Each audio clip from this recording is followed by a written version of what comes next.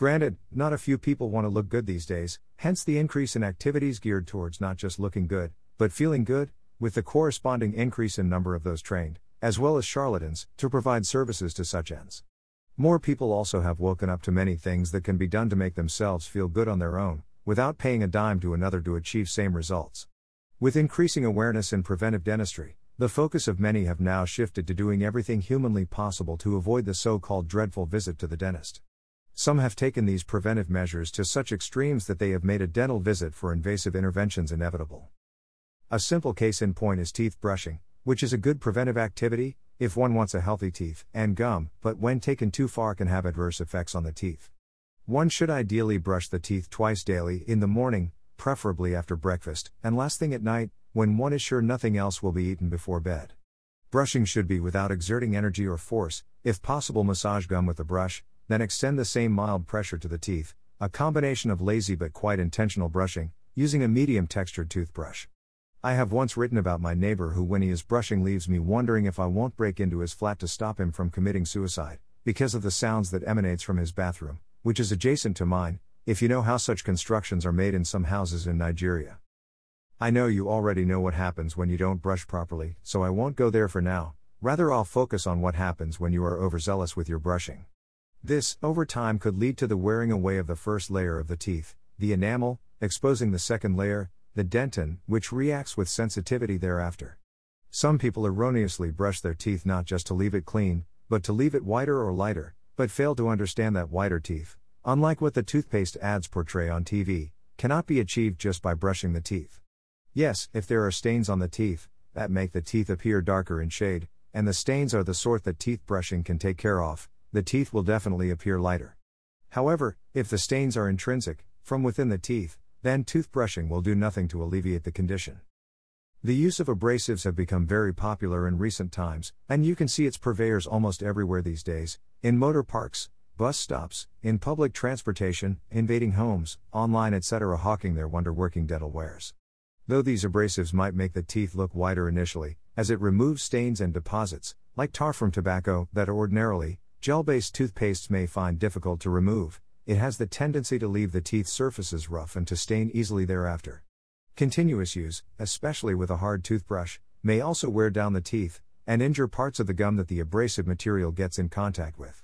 Soon enough, if the enamel is worn off, the yellower second layer, the dentin, is exposed, such that the lighter/whiter teeth cannot be returned to simply by brushing anymore, with consequent dentin hypersensitivity.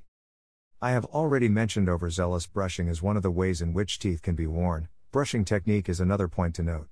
The ideal should be the vertical motion, and if possible should be such, as I have aforementioned, that the gum is massaged into brushing the teeth, such that the light pressure, since no one would intentionally want to tear away at the gum, especially with a hard toothbrush, that's applied to the gum can then be moved onto the teeth.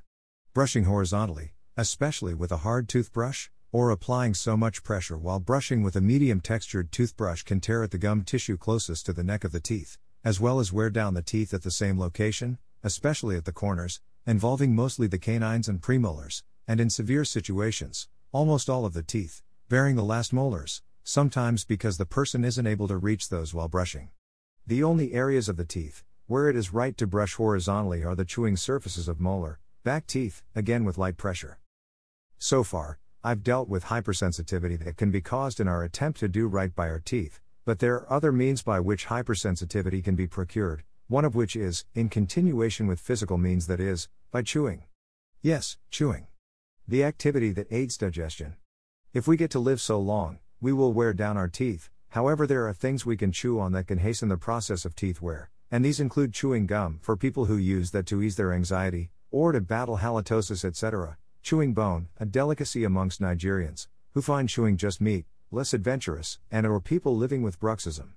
So for this class of people, behavioral change is advised, and for those with bruxism, the fabrication of bite/night/mouth guards can help prevent further grinding of teeth, and by extension wearing of the teeth. Asides physical wear, chemicals can also wear down the teeth. These include acids from fruit juices, for instance from citrus fruits like oranges containing citric acid, the frequent consumption of which can lead to hypersensitivity. Most of these drinks taken for health reasons or just for general well-being unfortunately have hypersensitivity as side effects of their use. The popularity of drinks like apple cider vinegar in recent times is such a case in point.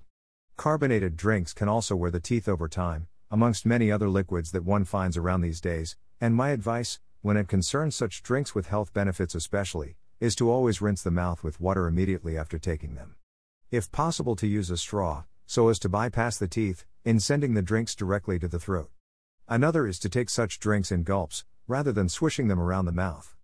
I understand how this may look awkward for people in the wine tasting business, or those who relish their coffee cups and other exotic drink connoisseurs. When teeth have become worn, and in the early stages, desensitizing paste could help alleviate the symptoms of hypersensitivity, which is usually an electric shock sensation, as with when you put a block of ice on your teeth, or you chew on one. The desensitizing pastes plug the tiny holes that might have been opened up in the dentin. The pastes are usually not good cleaning pastes, hence they are meant to be used only for a while, usually till one exhausts the contents of the tube, more effectively if twice daily, morning and at night. The paste is applied using the finger, directly to the sensitive surface of the affected tooth/teeth, and left there for a minute, before brushing teeth with the paste using a medium-textured toothbrush, without so much pressure, this time. Also, when brushing at night, it will help a great deal if after brushing, the residue of the paste in the mouth is spat out without rinsing out the mouth with water. The use of desensitizing pastes must be complemented with behavioral changes, and the use of bite guards in the case of bruxism, as without those one would most likely be on desensitizing pastes for life, which is an expensive undertaking, seeing as they cost much more than the normal non-specialized toothpastes with fluoride, that are the ideal teeth cleaning pastes. When teeth have become worn to the point that the use of desensitizing pastes alone fails to remedy the situation, as in the case of abrasion cavities, holes, at the neck of the teeth, the cavities can be filled using tooth-colored dental filling materials, as adjunct to the use of the pastes. In cases where the teeth become worn so much so that it goes beyond the second layer of the tooth, into the pulp, where the nerves and blood vessels that supply the teeth are domiciled, a more invasive intervention, like a root canal treatment/therapy, RCT is indicated, which is usually followed by the need to crown/cap the tooth, to prevent the tooth from fracturing after a while, as the procedure compromises the strength of the tooth, which also begins to turn darker in shade over time, as the nerves and blood vessels are removed, making the tooth unable to respond to changes in temperature, or be sensitive to its immediate environment. Frankly speaking, the tooth is dead, but remains in the mouth and functional. When the tooth is worn to an irredeemable point, or such that it leads to a fracture that splits the tooth in two, for instance, then an extraction of the tooth becomes inevitable. The tooth can then be replaced with any of the options listed in Options for Replacing Missing Teeth, https://medukovich.wordpress.com/2015/10/23/ options for replacing missing teeth/.